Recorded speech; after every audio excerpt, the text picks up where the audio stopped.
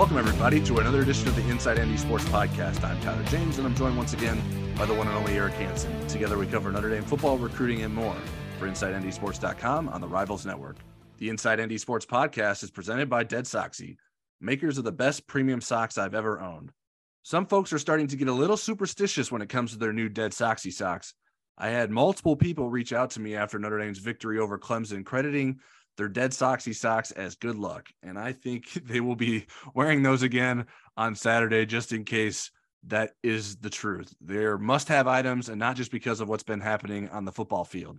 Dead Soxy offers a premium product made from bamboo that gives you that luxury feel on your feet, and that patented technology with a no-slip guarantee prevents the socks from rolling down your leg. And if you haven't been paying attention, Dead Soxy recently launched a navy and gold product line that aligns with the allegiances of our Inside ND Sports Podcast listeners. And those are the socks that have been described as good luck by multiple fans. To find the navy and gold options, head to deadsoxy.com, select team colorways under the collections tab on the website, and you'll be able to see the latest products. I like to use the color filter to help me find what I'm looking for too. And if you use the code LUCKY at checkout, that's LUCKY, you'll get 25% off your order. We're really excited how closely Dead Soxy has worked with us and reached out to our Inside ND Sports community, especially on the Insider Lounge message board, where you can even chat with them directly. It's been fun to see our community enjoying the socks as well. Find out what you've been missing at deadsoxy.com and use code LUCKY at checkout for 25% off your order. Notre Dame put together one of its most impressive victories in quite some time on Saturday. The 35-14 victory over Clemson left no doubt about which team deserved to win that night. And it raised the bar of reasonable expectations for this Notre Dame team and its future under head coach Marcus Freeman. But of course, this team is fully capable of a letdown and needs to avoid that the next two Saturdays against Navy and Boston College. But before we get into those matchups, we wanted to catch up with someone who's been keeping a close eye on this team and knows a thing or two about winning big games in Notre Dame. Quarterback Terry Hanratty, a consensus All-American and Heisman Trophy contender, won a national championship with the Irish in 1966. Terry, thanks for joining us. My pleasure. My pleasure. It's great to see you guys after a great win for the Irish. Yeah, let's start there, Terry. What was it like for you to watch Notre Dame's victory over Clemson? Well, I think it put everything together. I think, I've been a lot of people have asked me, what do you think of Marcus Freeman? Do you think he's in over his head? He's never been a head coach before, and on and on. And people can make excuses rather than trying to step forward. But I always tell them, I bring up three names. I said Chuck Noll, Bill Cowher, and Mike Tomlin. All three guys are defensive coaches. They never had any head coaching experience, and they all won Super Bowls. They're all in their mid-30s when they took their jobs. And so I think Marcus is the perfect man for the job, and I think the way you can really tell is that they haven't lost any recruits. You would think after stubbing your toe against Marshall and Stanford, that some of these guys might say, "Hey, listen, maybe I'll take another trip somewhere else." But no, I mean, they've been able to hold everybody in there, and I think that bodes well for Marcus. Terry, I know that you and Drew Pyne are from the same neck of the woods, and you've had a chance to see him develop over the years before he got to Notre Dame. I'm wondering when he was in high school and so forth, what you thought of him as a college prospect, and does that match up with the guy that you're seeing now? I think it does. I remember when he was, I think either sophomore or junior, the high school coach called me over and said, "Listen, I got a few colleges that are in. They want to see Drew throw the football. Can you come over and work him out?" So I put him through maybe about a 45-minute workout. And the whole time I'm watching him throw, I'm saying, boy, this kid is really, really accurate. I mean, the ball is not just to the receiver; it's where it should be on the receiver's body. And you knew right there, and the people, and they were new getting into town, and everybody gravitated towards him. And I think he really won his team over immediately, and they were quite successful. And I think things were just up and up for Drew. I think he's done a really good job in a tough situation. Not everybody can just step right in there. Yeah, Terry, what is the challenge of stepping in to be a starter at Notre Dame for the very first time? Well, you have to command the huddle. That's the most important thing. And it's difficult because Buckner was the starter at the beginning of the year. He basically won the job, we'll say. And him being injured, then Drew stepping in. Now everybody's now we're playing with the backup. Now we're playing with the backup. But so you have to win everybody's approval over you, the coaching staff down with your teammates. Everybody has to realize that you're the man. And I think he's really proven that. I think Drew has done a really good job, and I think he's made some big plays in some big moments. Has he made some goofy mistakes that young quarterbacks do, and we all did? Yes. That's just the nature of the beast. Terry, what do you think is ahead of Drew Pyne? Let me rephrase that. Is the best yet to come for Drew Pyne? Do you think that there's a higher level that he can play at yet this year? I really think so. I think he has to, may sound strange to people, but not throw the ball to Mayer too much. You got to find the guy, especially Southern Cal. I think they could play very well against Navy and BC. Both are in especially BC in a downward spiral so far this year. But when you play teams like Southern Cal, that's where they're gonna. You need to use all of your weapons. And any good teams like Southern Cal is, they will be able to semi-cover Mayer. I mean, Mayer is a great receiver, don't get me wrong, but he could make everybody, Drew could make everybody even more valuable, make more of a weapon out of Mayer if he just gives the ball to other people and let them, get involved in the game. I mean, we've shown just the last game is probably the best 4 quarters I've seen in a Notre Dame football team in a long time. And you really have to give it to the offensive line. Now, everybody wants to talk about the quarterback. Everybody wants to talk about the running backs. But if you saw some of those holes that were opened up by those offensive linemen, which got to the backs to the second tier, then they can do their damage. So I think that's probably the first time in a long time I've seen Notre Dame put 4 quarters together. Terry, I'm curious. You mentioned Marcus Freeman earlier and compared him to some pretty good coaches. What have you thought of the way Marcus Freeman has sort of navigated through this first season and sort of emerged beyond those early tough losses that Notre Dame suffered? Well, the two earlier losses were, they were horrendous losses. We should have never lost to either team. But you got to realize, you have a new head coach, you have a new defensive coordinator, you basically have a new offensive coordinator because now Tommy's calling his own plays and not being what the other guy had him run. You had a new offensive line coach in Harry Heastan, which I think is wonderful, a great addition. But it takes a while to mesh everything. I mean, you got a lot of new pieces there. Plus, you're dealing with kids who are 18 to 20, 21 years old. They're young kids. They've been ingrained in a certain situation. Now you're going to put them in a different situation. So that takes time to mold things around. And I knew they were going to have some stub their toe a few times. And, they played great against Ohio State. I think they really showed what they were like. But then you cannot have a letdown because everybody wants to beat Notre Dame. And Marshall showed it and Stanford showed it. So but you just have to get everybody on the right page. And I think right now, they're on the right page. And everything starts with the offensive line. That's the whole ball game. And as much as people try to complicate this sport, it's very easy to do.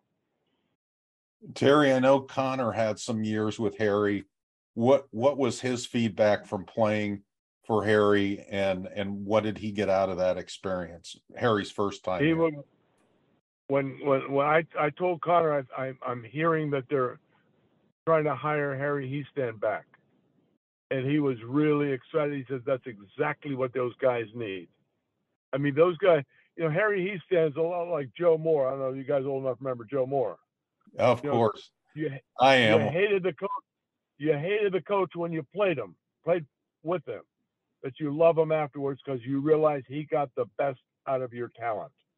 And I knew the guy that Joe Moore, Dan Radakovich, was with us with the Steelers, and Dan Radakovich is the guru of offensive line play.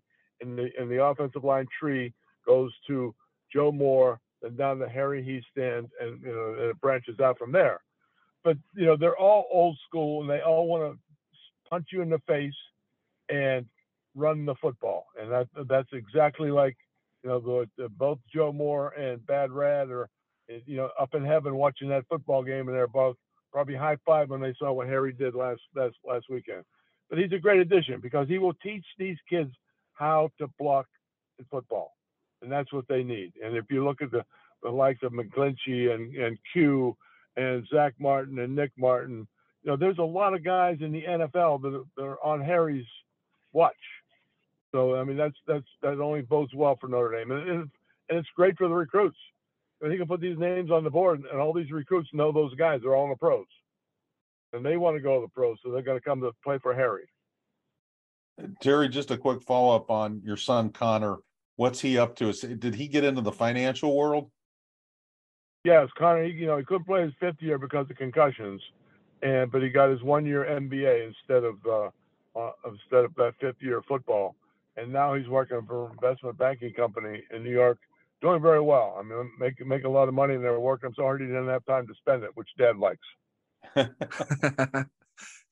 Terry, you were at Notre Dame early in Ara Parsegan's career. I'm curious, what were the traits that made him such a special coach, and how did you sort of pick up on that as a player?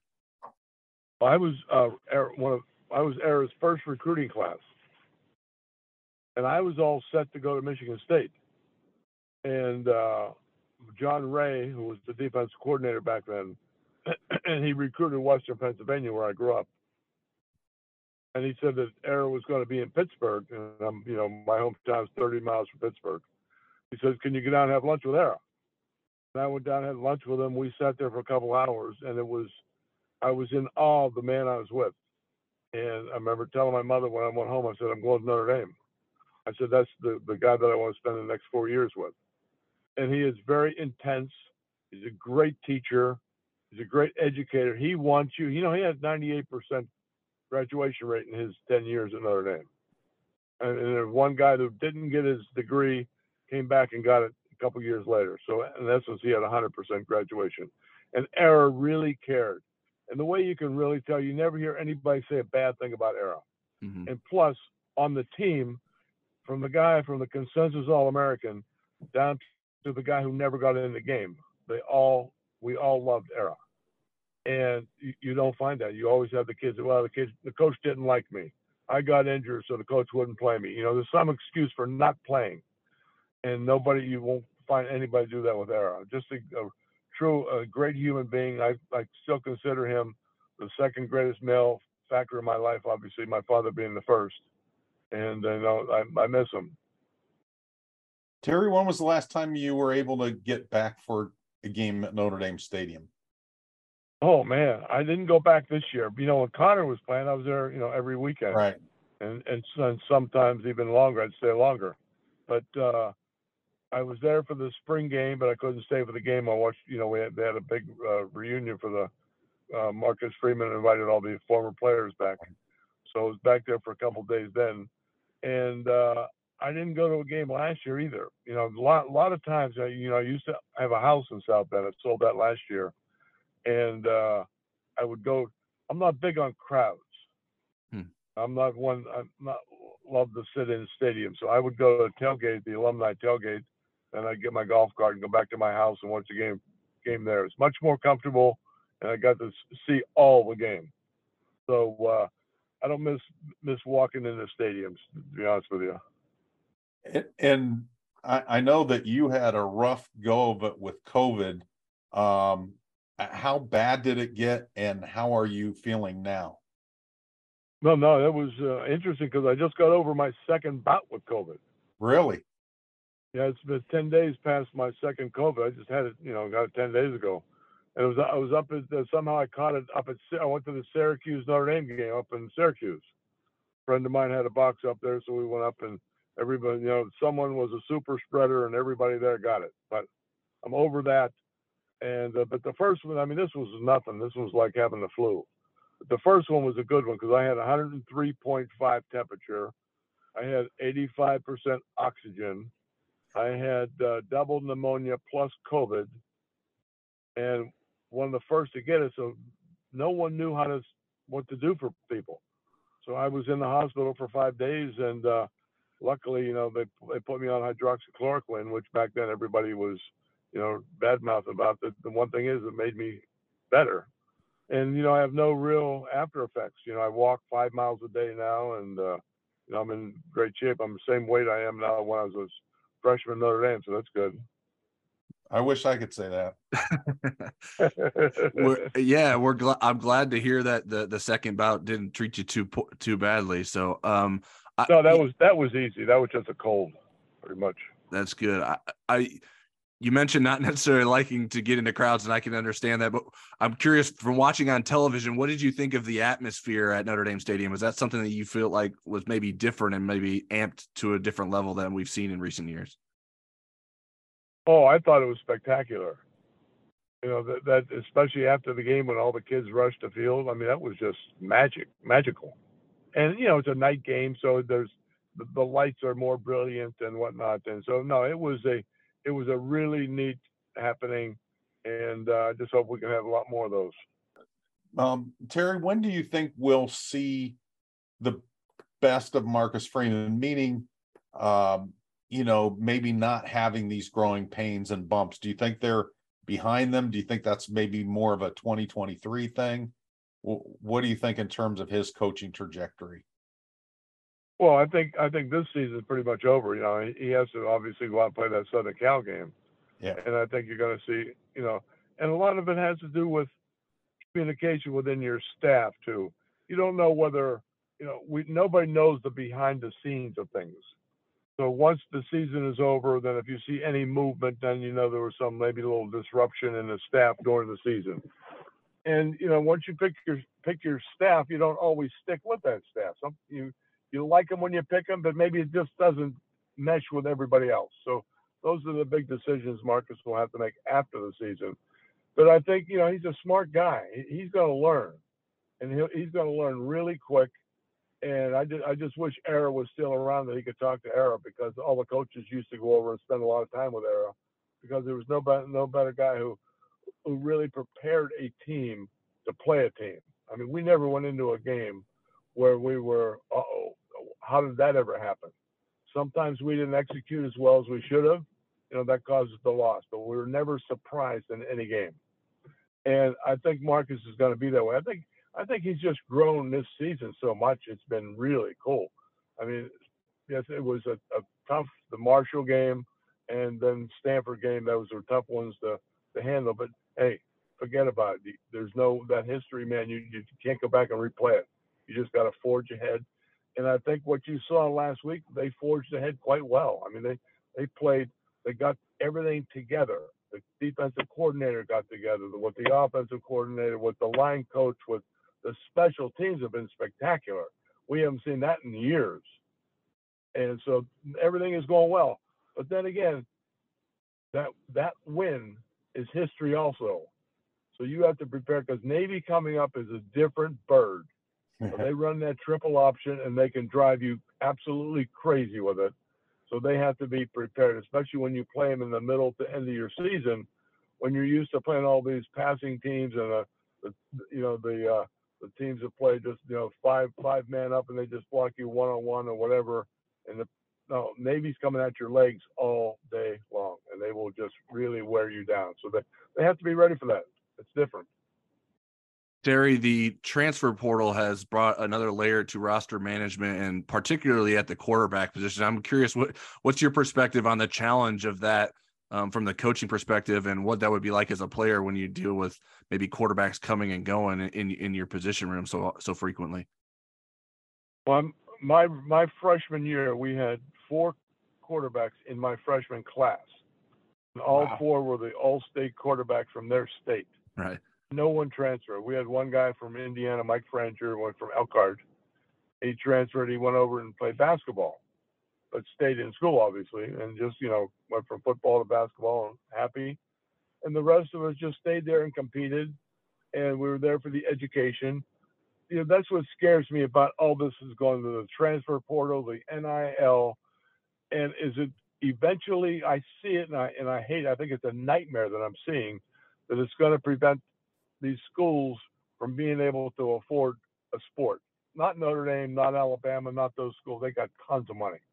But there's the second half of everybody's conference. Those teams are hurting.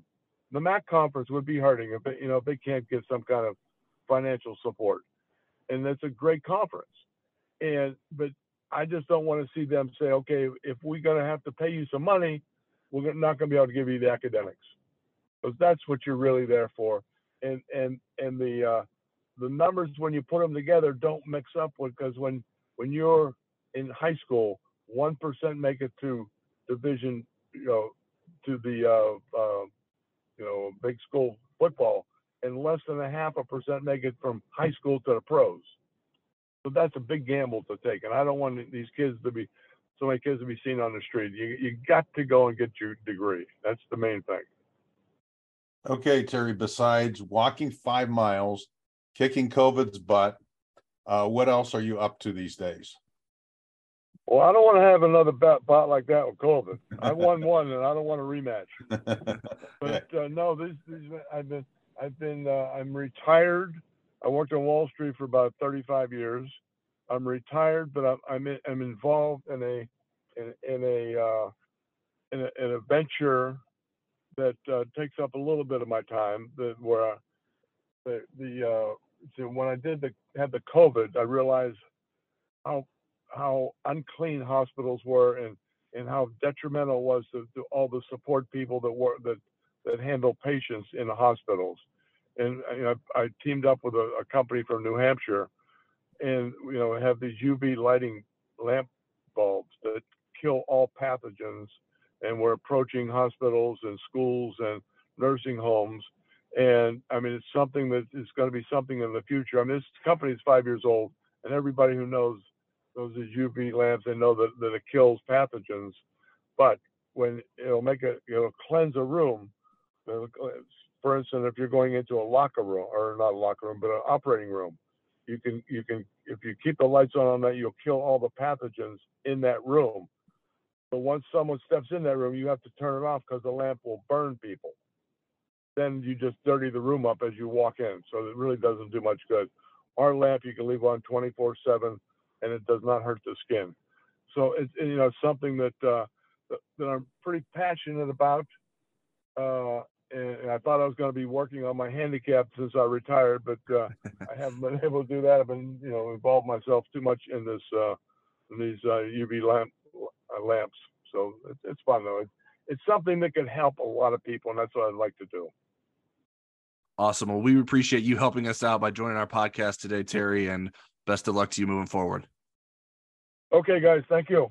As a reminder, the Inside ND Sports podcast is presented by Dead Soxy, maker of the best dress socks you'll ever wear or ever storm the field with. And believe me, they have the patented technology with a no-slip guarantee, so you can get stepped on, and they guarantee that those socks will still stay up. They're made from bamboo for that premium luxury feel.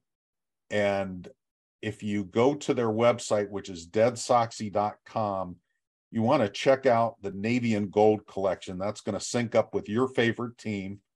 You click on the collection tabs, select team colorways from the drop-down menu, and you can see all the cool socks. There's some with shamrocks, there's some with stripes, all different kinds of styles. And there's the no-show socks too, the regular kind of dress socks. So check them out. They make great Christmas presents, and you probably want to get started on your Christmas shopping soon.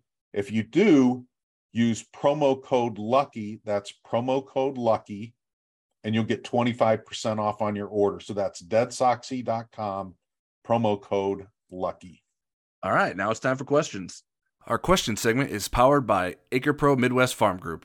When it comes to land sales, it pays to have experts in your corner. Acre Pro Midwest Farm Group are your local farmland specialists. With decades of experience in Indiana agriculture, no one knows the market better. Whether you're doing a 1031 exchange or simply buying and selling farmland, your local Acre Pro agent will walk the land with you and ensure the deal is done right.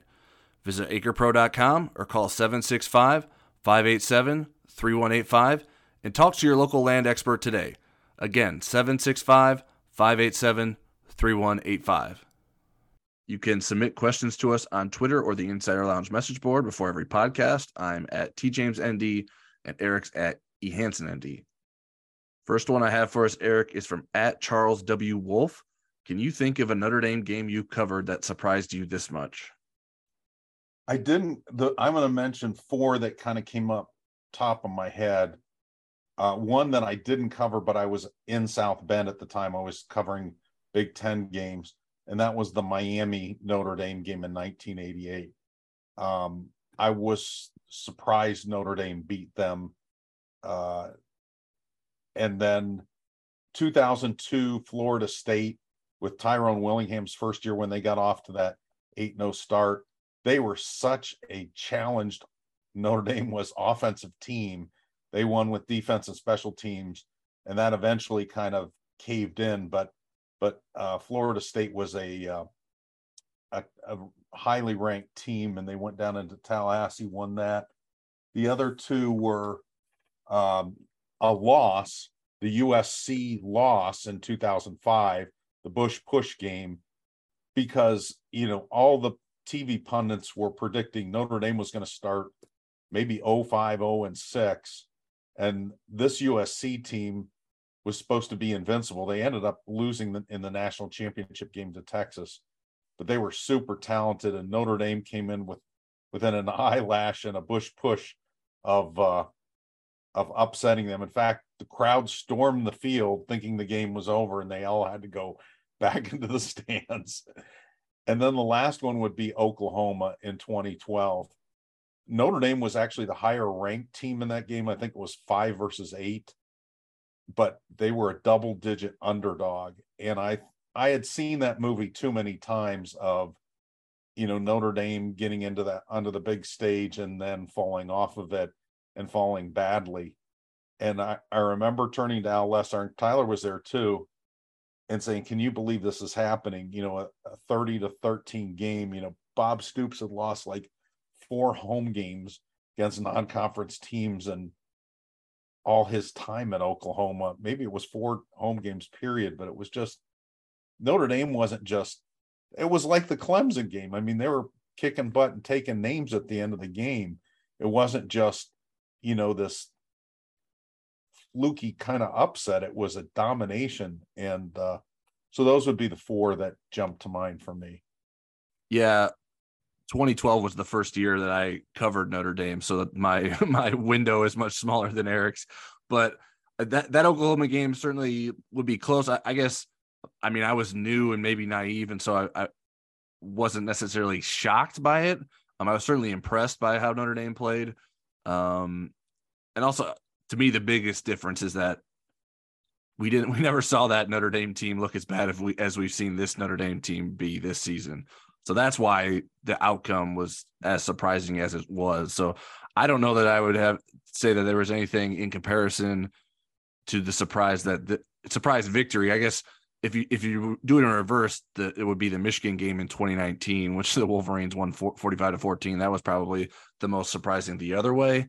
But in terms of a positive way, this was the most surprising outcome, that not just outcome, but sort of the way it happened and the way that Notre Dame was able to do it. Was probably the most surprising game that I've covered of a Notre Dame game. Yeah. Now that 2012 team, though, had some close calls with some kind of meh teams. Maybe not a Marshall, but right after they opened the season with Navy, they just barely got past Purdue. And the game that Tommy had to start, Reese in place of Everett Golson, they just barely got past BYU. That wasn't a bad BYU team, but I mean, there were some close calls. Wasn't the Pitt triple overtime game in that season? And yeah, that was after the Oklahoma game. Yeah. So, I mean, there were some close calls, but not the losses. All right. Next question we have is from at Mike Devoy 1. Any insights on why Lorenzo Styles played so few snaps? And then a couple of questions about Drew Pyne. Can you recall any Notre Dame quarterback who has had so many passes tipped at the line? Is this an indication that Pyne isn't using his throwing lanes well? Well, let me start with that one. I cannot remember any Notre Dame quarterback getting their passes tipped like this. And Marcus Freeman addressed this Monday I mean, he's listed at 5'11 and a half. He's probably 5'10-ish.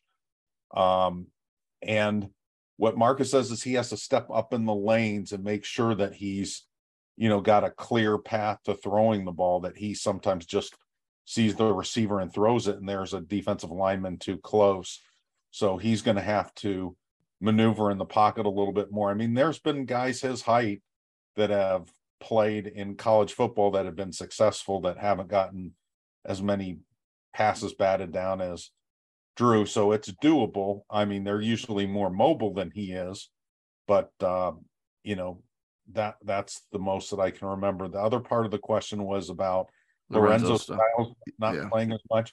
I mean, when I was watching the wide receivers, they were doing a lot of blocking, and Lindsey and Jaden Thomas did a really good job on the times that I was noticing them. I didn't watch them on every snap, but the times that I did, I was pretty impressed with what they were doing. And they're probably better blockers than. Yeah, I agree that they are better blockers. And Notre Dame used a lot of 12 personnel, so those were the two receivers that were the preferred receivers in the 12 personnel. And then when Notre Dame ran 11 personnel, Tobias Merriweather took some of Styles' snaps, and that was a result of him dropping a pass early in the second quarter. He didn't play again after that drop pass until the middle of the fourth quarter, and I don't think that's a coincidence. He has had issues with drops, and there's only so much Notre Dame can sort of put up with when it comes to that. They need him to be better. They need, if this passing offense is going to be more dynamic, it's going to be involving him, in my opinion. But he just hasn't been that. And so I just sort of see it as sort of Chancey Stuckey holding him accountable for letting down his quarterback once again. So that's, I'm sure, played a role, but obviously the blocking matters as well. As for the batted passes, I actually did some quick research on this. And I mean, and the research backed up what I would thought. I couldn't think of anyone that had their passes batted down this much.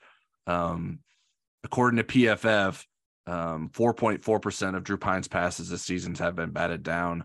And that's a higher rate than any Notre Dame quarterback going back to 2014. That was as far back as the data goes, but Everett Golson had 2.3% of his passes batted down that season. And he was right about 6 foot himself. Right. Ian Book had some batted pass issues, particularly in the 2019 season. He had 9 passes batted down, but that was 402 passes. Drew Pyne has had 8 passes batted down out of 182 passes so far this season. And I looked into, like, how does that compare nationally to other quarterbacks? And that's the second highest rate of passes batted down in the FBS among guys who have started 5 games this season. So Bowling Green's Matt McDonald has a 4.8% passes batted down rate. How tall is he? That's slightly. No, I did not look that up. So Pyne's tied for eighth in total with 8 batted passes. And he's thrown fewer passes than everyone that is higher than him. Matt McDonald throws it more frequently, but has had, I think it's 13 batted passes down. So that's contributes to his slightly higher percentage. So it is bad. This isn't one of those things that Notre Dame fans aren't just like not having perspective on the context beyond Notre Dame. This isn't good. I don't think anyone would have thought it was good, but it does not compare well to quarterbacks across the country or quarterbacks in recent Notre Dame memory. And I just looked up Matt McDonald. He has no excuse. He's 6'3". So it's not all height related. There are more things that go into it than just height. He must sling it sidearm or something. Next question is from Rico Benes at Mike B95. What was the anomaly? Freshman Lorenzo Styles or sophomore Lorenzo Styles? I'm pretty convinced it's sophomore Lorenzo Styles. I think he's going to get back to that form. He was super talented coming out of high school. And, I think the lack of passes, the changing of the quarterbacks, not having chemistry and things have gotten inside his head. But the guy is super talented. He's really good in space. I think we'll eventually see a very good Lorenzo Styles. It may not be yet this year, but I think the 2023 version of him is going to be very good. Yeah, I agree. It's the sophomore version that's the anomaly. He's better than this, and he just has to get out of this funk. It's not good. It is worrisome, but I don't think that long term it's going to prevent him from getting closer to his potential than what he's playing at right now. Next question is from at CFB Independence. Is Benjamin Morrison the best cornerback since Shane Walton or Vontez Duff? Well, those guys played in the Davie/Willingham era. So that's about 20 years ago. I would say the hope and the thought is he could turn into something like that, which would be, a consensus. Well, Shane Walton was a consensus All-American. Vontez Duff, I think, was a third teamer. But I'd say right now the bar is Julian Love. I mean, he's a consensus All-American that I think set pass breakup records for single season and for career, and was really, really good. So I would say Julian Love first. If he can clear that hurdle, then we can talk about Shane Walton. And then if he can clear that hurdle, then Todd Light. But those would be the kind of guys that come to mind, I think, that are, in my time covering college sports, which is since 1983, those would be the guys that from Notre Dame that would be the ones that jump out at me.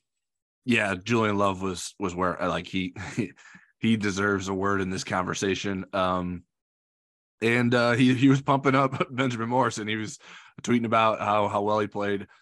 Julian was actually at the game on Saturday, so that's a good lineage there. Julian, like Benjamin, was asked to play as a freshman and played particularly pretty well on a defense that was really bad in 2016. He had an interception and 3 pass breakups, but he also had 45 tackles. So he played pretty well. You might be able to make the argument that Benjamin Morrison's playing better than Julian Love did as a freshman. I looked some PFF data. 45% of the passes thrown at Benjamin Morrison have been caught, compared to Julian Love when his freshman season, 61% has been caught. But obviously, there's a long way to go there in terms of. Julian had Brian VanGorder as his coordinator for the first 4 games. Right. And not a great defense around him even beyond that. So Benjamin Morrison is probably playing in a better situation than Julian. With a better pass rush. Remember that pass rush in 2016, they got 3 sacks from their defensive linemen for the season. Right. Yeah. So there's a difference there, but yeah, Julian Love he's the standard, like, best quarterback in the recent era that Benjamin Morrison would be chasing. Now, let's not. I have a camp story about Julian Love. When Morrison came in, you got to stop doing that. That's the third time you've done it in the last 3 days. I know. I get Morrison and Patterson mixed up. He needs to change his name to make me correct. But Benjamin Morrison, when Ben came in, I'll just call him Ben. He looked good in practices. I mean, you noticed Mickey and you noticed Morrison, but I remember in the camp that Julian Love was in, I'm like, who's 27? Because he was making plays all over the field in training camp. Then I'm looking at Julian Love. I thought this guy was supposed to be a 3-star. There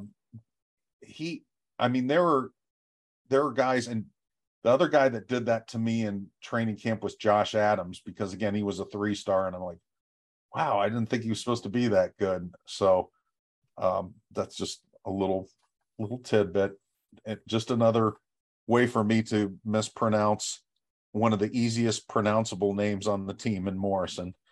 I don't know. That's mispronouncing it. I think you're just mixing it up. So it's not like you're saying Morrison or something like that. Well, remember, who was the guy? Was it Dickerson that I? Yeah, you would say like Dickerson. I combined 2 guys. Yeah, and they're both decommitted, I think. Yeah, there's Matt Dickerson and I don't know, Clifton Garrett was a guy you messed up. You were messing up all kinds of guys' names, and I think Grant Blankenship was in the mix there too. Thanks for pointing that out. Tyler keeps the scorebook. Tyler messes up, I just change it and keep it to myself. Tyler will point it out to me. Well, I can't have people thinking you're talking about Jared Patterson on the podcast, so we got to make sure we know who we're talking about here. Right. Next question is from Baba Ganoush at PLACT_ITFDB. Ordinarily, it'd be assumed ND will win easily over Navy, just like it was assumed prior to Marshall and Stanford. Any signs from the staff that they know they can't afford to allow players to take another inferior opponent lightly? Fans have to feel like Charlie Brown at this point. Well, I mean, Marcus addressed it after the game Saturday, and they addressed it in practice Sunday night. And then there's only so much you can do with that. I think they've learned their lesson. I mean, if they've already got stung by it a couple times, I do think they overlooked Marshall to a certain extent. I'm not sure what happened in the Stanford game. I don't know that was overconfidence or whatever, as much as it was just a really bad offensive game plan and bad play at certain positions. The Marshall game, I do think they planned to play a lot of players. The coaching staff did, and maybe they overlooked Marshall a little bit. And again, some of the things Terry Hanratty talked about, of a team meshing and a coaching staff meshing. But I don't think they're going to overlook Navy. They know Navy's a difficult out. They're a different animal, and you cannot turn the ball over them, and you cannot let them play with a lead. Yeah, I mean, I understand the concern. We spent a lot of time asking Marcus Freeman about that on Monday. He's certainly well aware. Can we say with certainty that he's figured out how to prevent it? I don't know that we can say that. We've been fooled twice already, so I feel if we're fooled the third time, that's on us. So Notre Dame has to go out there and prove it. I mean, there's not much more to say about it. They have to not allow themselves to slip up and take some of the goodwill that they've gotten from beating Clemson away. Yeah, I mean, this is a step in their evolution. Now this is their chance to prove it against these two teams, Navy and Boston College, because they should trounce both of them. And that may or may not happen. So we'll see. But, you have to go through these rites of passage. So let's wait and see on it. Maybe you won't feel like Charlie Brown. Maybe you'll feel like Lucy pulling the ball away. Next question is from @Summerjohn. What should a coach do to ensure this team stays in a dominating Clemson mindset versus reverting to a Stanford/Marshall passive and sluggish type team? Well, Marcus Freeman has been talking about this all year. Don't trust the process, fix the process. And he said they take the same approach after a loss that they do after a big win in terms of self-scouting, going back through and saying, okay, what can we do better? Let's continue to try to improve. So I like the thinking that he's put in place in terms of whether you've won or lost. You need to kind of tear things apart and make sure you're doing things the right way and self-examining everything. So I like that. I don't know that there's a whole lot beyond that you can do. I've seen first-year coaches that are struggling, like Marcus was early in the year, and they dig their heels, and this is the way we're going to do it. We're not veering. And I think what Marcus has done is he's kept true to his principles and values, but he's willing to change the methods from week to week to make things better. Yeah, I mean, I think you have to keep reminding them of how it felt to lose to Marshall and how it felt to lose to Stanford, and remind them of why that happened. And so you just sort of make sure it's clear that we can't allow this to happen, and we know that it can happen because we've seen it happen already. So I think those are just messages that Marcus Freeman and the coaching staff has to keep harping on throughout the week to make sure that they don't lapse and sort of get back into maybe a more relaxed mindset than they need to have going into these next two games. Next question is from @Coffee Dark Roast. Didn't Brian Kelly have an assistant where he only focused on stopping Navy's triple option? Is there a coach that does that currently for Marcus Freeman? Bob Elliott was an assistant coach for Brian Kelly that ended up being an analyst. He had some health issues with his kidney, and he became an analyst, and he became a very valuable analyst. And he kind of put together this program of having a scout team imitate the Navy and work on the Navy triple option all year long. so that when they presented it to the first team defense, they were a well-oiled machine. They could simulate it pretty well, not at Navy speed, but certainly something that's going to give the team a good look in practice. So Bob Elliott was instrumental in doing that. And Marcus was pretty good with triple option teams when he was at Cincinnati. They did a really good job with Navy last year, and he's kept some of the things that Brian did in terms of having I can't remember what they were called, but the year-round team, they did some practicing of the triple option both in fall camp and during the bye week. So they're not just starting Sunday night with Navy and trying to get through that really quickly. But Bob Elliott is the assistant coach's name. He's no longer with us. Yeah, and Marcus didn't name like a coach that's specifically in charge of that, so I'm not sure if there's one person that's leading that or not. But regardless, there is. Sounds like Al Golden has taken the reins, because Al had faced triple option quite a bit when he was a head coach at Temple and head coach at Miami. All right, next question is from @ThomasRogers_1. Is the bad quarterback play going to hurt Michael Mayer in the draft? No. He's actually moving up. I saw Mel Kiper had his newest mock drafts and newest, what do they call it? Top Big board. 25. Big board. Big board. And Michael Mayer is in the top 10 now. And I think in Dane Brugler's projections, Michael Mayer has also improved his status. So no, he's going to be the top tight end taken in the draft, and you're going to see it on a Thursday night. You're not going to have to wait around very long for Michael Mayer to get picked. Yeah, and if you're not familiar with draft analysts, obviously I would imagine people know Mel Kiper Jr. works for ESPN, but Dane Brugler works for The Athletic, and is someone that has given us a lot of insight about the draft over the last few years. But yeah, no, I mean, and it's not really hurting his stats either. He's still leading the FBS. Setting records. Yeah, he's leading FBS tight ends in receiving yards and reception, and is tied for receiving touchdowns among FBS tight ends. So he's still producing. It's just not. The other people around him aren't producing. Is what the problem is. I think the only thing that might have helped hurt Michael early in the year is maybe like mid-season All-American teams, just because people tend to pick teams that are relevant for award winners. And now Notre Dame is relevant. They're back in the top 25. Yeah, even though, I mean, you can make a case either way, like who's better, Michael Mayer or Brock Bowers, like that is a decent argument. But Bowers is going to win that sometimes just because of just how much better Georgia is as a team, even if I think there are probably plenty of people that think Michael Mayer is a better player. All right, next, and obviously that won't matter in the draft. Brock Bowers won't be eligible for the draft because he's a year younger than Michael Mayer is. Next question is from LDL Go Irish on the Insider Lounge. JD Bertrand had an incredible game, in my opinion, and I am sure others agree. Can you compare him to other very good Notre Dame players in college, and how he will be should he go pro? Is he Drew Tranquil, Drew White, or comparable to someone else? Well, Drew Tranquil did play middle linebacker, although JD played weak side linebacker last year. I would say Drew White is probably the comp there. I want to see JD finished out this season because he's playing at a different level now than I've ever seen him play.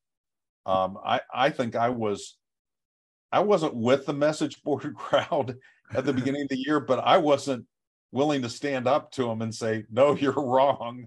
That was me, Eric. That was me. That was you. Well, you were. I saw some of the deficiencies, though. I felt like JD got isolated in coverage sometimes, and that's coach's fault somewhat. And the targeting calls and missing so much time. And he wasn't as productive early in the year either. I mean, his stats weren't. Now, I mean, he made a play, and I even pointed out to Tyler during the game, he came from behind. He pursued somebody in the backfield. I don't remember if it was Shipley or somebody else, but he caught them behind the line of scrimmage. It wasn't a sack. It was either a jet sweep or Will Shipley was running the ball, but his pursuit was incredible. And his play diagnosis just seems to have amped up, and that makes him even quicker to the ball. So my hat's off to JD Bertrand, but I don't have a good comp other than I think Drew White was super good at play, at play diagnosis, and certainly made the most out of his talent. Yeah, I mean, he's certainly more like Drew White than Drew Tranquil. I think the best comp for him personally is Tavon Coney. I think there are some similarities there in their game. I think the perception of them as players from the fan base is different for sure. Like Tavon Coney was more beloved than I think JD Bertrand is, but I'm not sure that their games are that much different. I think Tavon wasn't great in coverage either. No, Tavon may be a bit more physical. But I don't know that Tavon was really that much of a better athlete than JD Bertrand is. I think sometimes I think that we might be dealing with some stereotypes there when we talk about JD Bertrand's athleticism, but I think that to me is the comparison. Someone that was ultra productive. Tavon Coney missed some tackles too. I can understand if people like Tavon Coney better than JD Bertrand, but I don't think the difference is that great. And then Tavon was also someone who struggled to get footing in the NFL. So I'll be interested to see what happens with JD Bertrand as a potential NFL player. I like to follow John Michael Bertrand, left-handed pitcher from the baseball team that plays in the Giants organization. Next question is from @Henry Bede. Do you think wide receiver will be Chris Tyree's primary position in 2023? I think that's a great question. I got a lot of variances of that question on my live chat last week. When you think about all the running backs that are coming in, if they all end up signing in December, and we're talking about Jeremiah Love, Dylan Edwards, and Jaden Lamar, and then you still have Jabron Payne, you have Jadarian Price coming back from an injury, and then you have Estime and Logan Diggs. It would seem to make sense. Notre Dame needs numbers at that position. I think Chris Tyree could be a pretty good slot receiver. So if that's something that he's interested in, I think that would make a lot of sense to me. Yeah, I think it could be a possibility. Yeah, I mean, some of it will determine if he wants to do that, or be determined by if he wants to do that. I mean, and if Notre Dame is insistent on him doing that, maybe he decides, well, maybe I want to go play running back somewhere else. But I think that I'm not exactly sure what his primary position will. I would like to see him play out of the backfield more. I think he does that maybe like a fifth of his snaps or something like that this season. But I think that Notre Dame could sort of make that his primary role and maybe flip that, like for as much as he's in the backfield this year, maybe he's in the slot that amount next year, and then maybe in the backfield a little bit less. But I think there are certainly ways to use him in valuable ways. He can add some things to Notre Dame's offense. And it's not like Notre Dame has a long depth chart at the slot wide receiver position. So maybe he would be open to that, but we will see what comes of that. With Joe Wilkins gone, they don't have a deep wide receiver position. Right. But obviously we weren't expecting Joe Wilkins to be back next season anyway. So next year's depth chart is what we're looking at. Next question is from @Henry Bede. With Jordan Botelho and Junior Tuihalamaka getting reps at Viper and no obvious successor to Isaiah Foskey, do you think Notre Dame will be a base 3-4 team in 2023? At first I thought, where in the world are you coming up with that? But I don't think it's as crazy of a question as I did when I first read through it, because you do have all the linebackers coming back basically, except for Bo Bauer, who's not on the team anymore, who's hurt. And then you're adding 3 linebackers. You're adding Drake Bowen, Preston Zinner, and Jaden Osbury. But you're also adding some pretty good defensive linemen. You have a lot of good defensive linemen.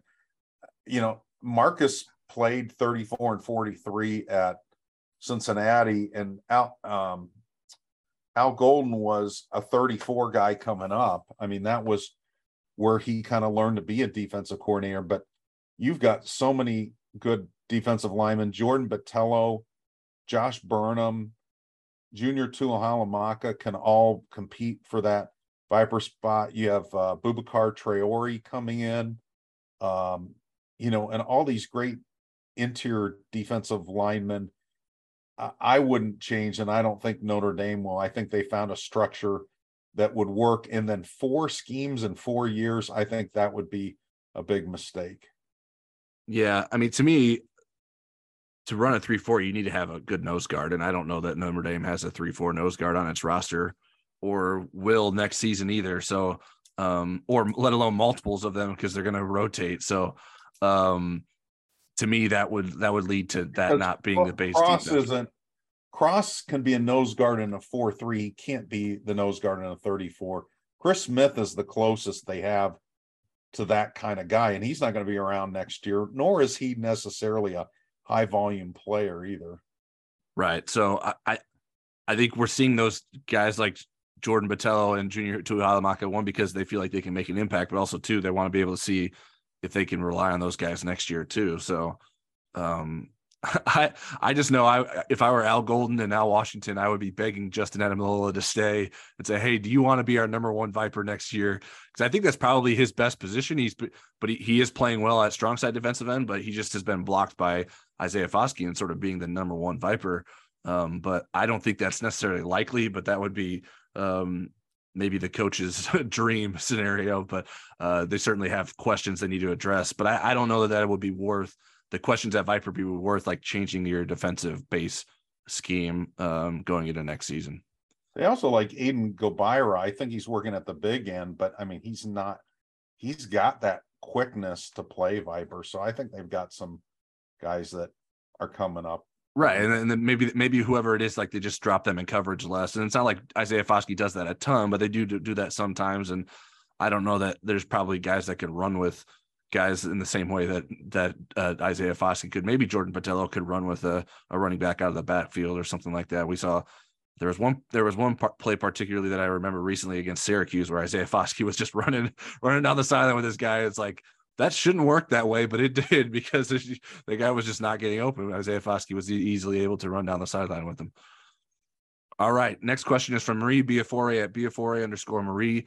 Could recruits in the 2023 class who passed on Notre Dame or decommitted have their interest rekindled after the weekend? Do you have clarification on the NCAA statement about the transfer portal? I believe there was concern transfer players may not be able to enroll in January. Okay, let's start with that one. Tyler, do you know anything different? I hadn't seen anything about that. No, I'm not. I don't know what Marie is referencing there. They put in a time where people have to declare when they're entering the transfer portal. And that's 45 days after the championship selections are made for football. So I believe this year it would be December 5th or January 19th. And then there's a window at the end of spring, April 15th through April 30th. But I'm not aware of there being a concern that transfers could enroll in January. Certainly Notre Dame had a few of them just this past season. So I don't know what that concern is related to. And then will some 2023 guys reconsider? I think Notre Dame is just hoping they can hold on to the guys that they have. And then they're trying to flip a quarterback. There's what's the wide receiver from Texas Tech? Caleb Smith, is that his name? Yes. Okay. And guys like that. But I mean, if you're thinking about Keon Keeley, somebody like that, bringing him back into the class, I don't think that's something that, Keon looked at the Clemson game and said, boy, I would have liked to have been storming the field too.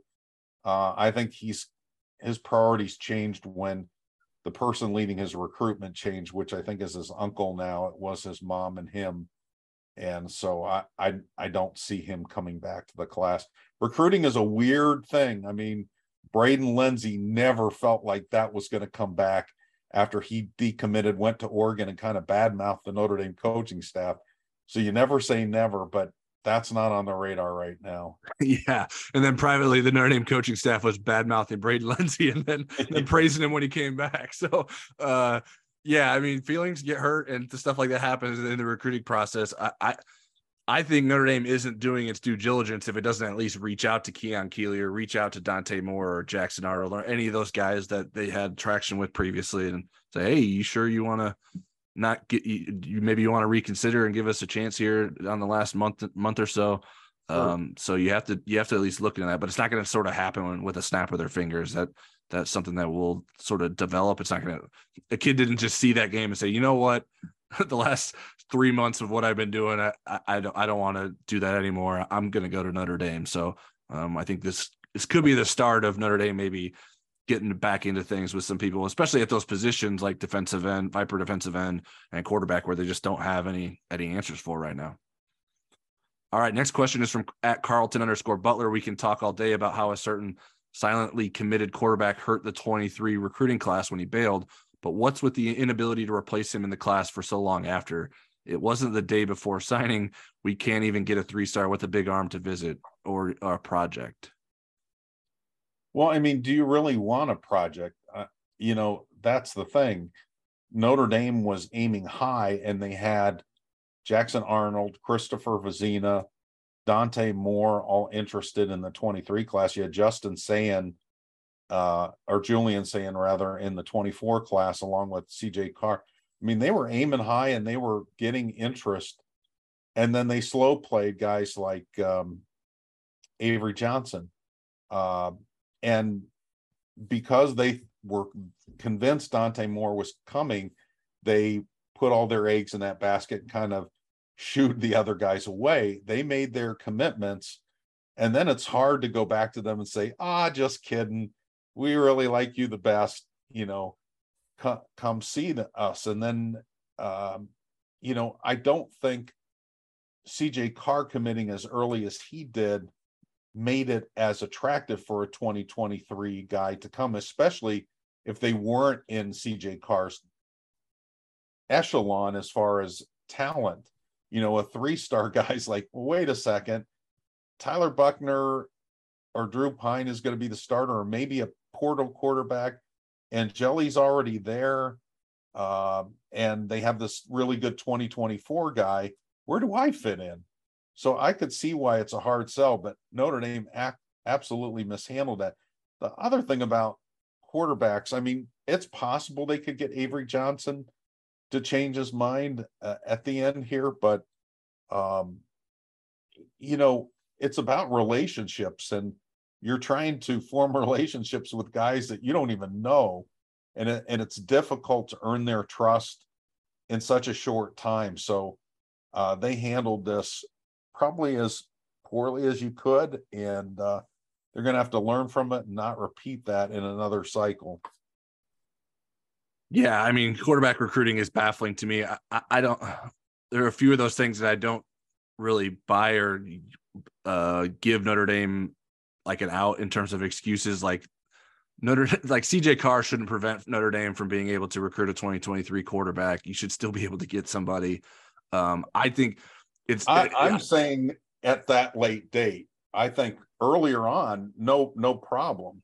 If they had kept Christina warm, there's no way he's like, no, CJ Carr's better than me. Right. I think you start recruiting in August, it's difficult to get those guys interested at that point. I think the CJ Carr thing that was more of a deterrent was the thought of him possibly reclassifying. I think that played way more into like what a 2023 quarterback would consider about Notre Dame than like, well, I don't know if I can beat this kid out when I'm going to be there on campus a year ahead of him. I don't know that played a huge role. They have been kicking the tires on what people would call projects or 3-star guys. I mean, UCLA commit Luke Duncan was someone they thought was going to come to campus, and he didn't follow through on that. UCLA baseball commit Rock Chalowski was someone that they were working on trying to get to campus, and that didn't come through. And they sort of just failed in every aspect in terms of trying to get a 2023 quarterback. So it's not good. Notre Dame sort of seems to be waiting on a Hail Mary. I don't know what will end up coming of all of this, but it's been poorly handled. And you can't really sort of argue with the results because the results have been pretty disastrous to this point, but obviously the end result is all that matters. And if they can fix that in the next month and a half, or even if they have to push it into February, maybe they can find a solution. But the options for solutions right now aren't exactly enticing or promising. I'm going to debate you on that. I think if Notre Dame is looking at in the portal for a quarterback for 23, what's in it for a 23 3-star guy to come to Notre Dame? What's possibly in it? Where's the path for him to ever play? If you're getting a portal guy now, who's the portal guy that they're getting? A young guy, are you saying, or a guy that's going to come in and start for a year and then go to the NFL?